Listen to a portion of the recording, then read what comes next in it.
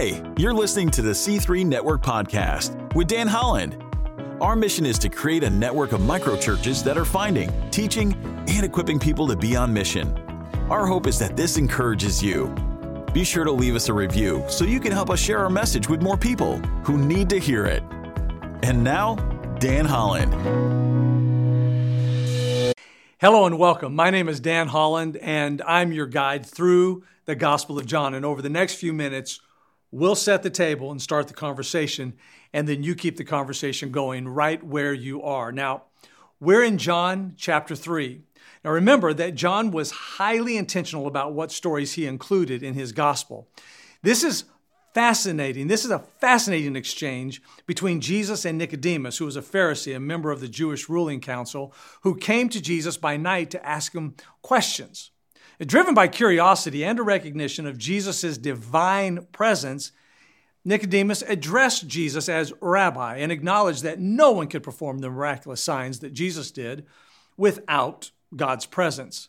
And little did Nicodemus know that this encounter would lead to a profound discourse on the nature of the kingdom of God, on who Jesus really was, and what it means to be born again, and the path to eternal life. So in response to Nicodemus's initial statement, Jesus spoke a truth that would echo through time. I tell you the truth, no one can see the kingdom of God unless he is born again. Well, puzzled by this strange statement, Nicodemus questioned the possibility of a physical rebirth, as most of us would, for an old man. Jesus clarified that being born again was not a physical transformation, but a spiritual one, a rebirth of your heart and soul. Jesus explained that to enter the kingdom of God, one must be born of water and the Spirit. And he drew a distinction between the flesh, which gives birth to flesh, and the Spirit, which gives birth to spirit. He emphasized the necessity of this spiritual rebirth, remarking, he just said, you must be born again. And Nicodemus was still confused, so just to get more clarity, he asked, how is that possible? And Jesus was surprised that Nicodemus, even though he was a respected teacher, didn't understand. Jesus explained that he spoke based on what he had seen and experienced. He said that believing in him required faith, even a leap of faith, both in earthly things and heavenly truths. Jesus referred to himself as the Son of Man, someone who came from heaven and was the ultimate Savior. Jesus compared himself to a story from Israel's past where Moses lifted up the snake to heal people who were bitten. And Jesus said that he too would be lifted up like that snake, and anyone who believes in him will have eternal life. Well, this pivotal moment hinted at Jesus' future sacrifice on the cross, which would bring eternal life to those who trust in him.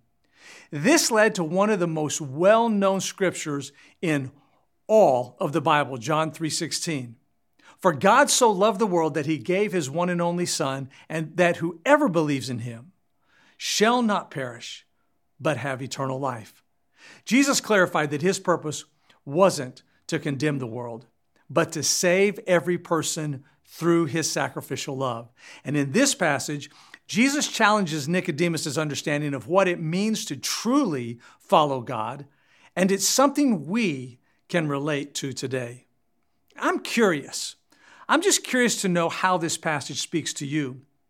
Through their conversation, we see how much God loves and shows grace as Jesus offers us a way to have eternal life. It reminds us that no matter how much we know about God, there's always more to learn. And God's love and mercy, well, they're there for everyone who seeks them. Let's explore this part together and be encouraged by the message of hope and salvation that it brings. Let's start the discussion with this question.